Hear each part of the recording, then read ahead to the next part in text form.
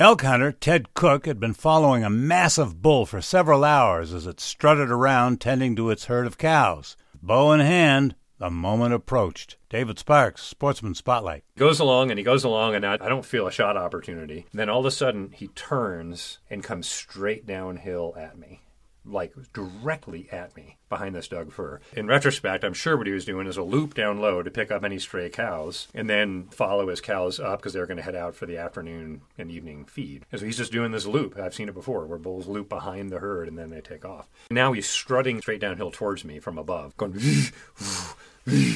when he's 30 yards out and 25 yards out and 20 yards out and 15 yards out and 10 yards out coming straight at me. And I am frozen, ready to draw my bow. And at about 7 yards out, he turns because there's this 4-inch, 5-inch thick branch coming off this Douglas fir tree right at about eye level. And he's not going to duck under it. So he turns and he starts coming broadside at about 7 yards, 6 yards, 5 yards, and I'm seeing his eyeball bob up and down above and below the branch, like 6 yards away from me. And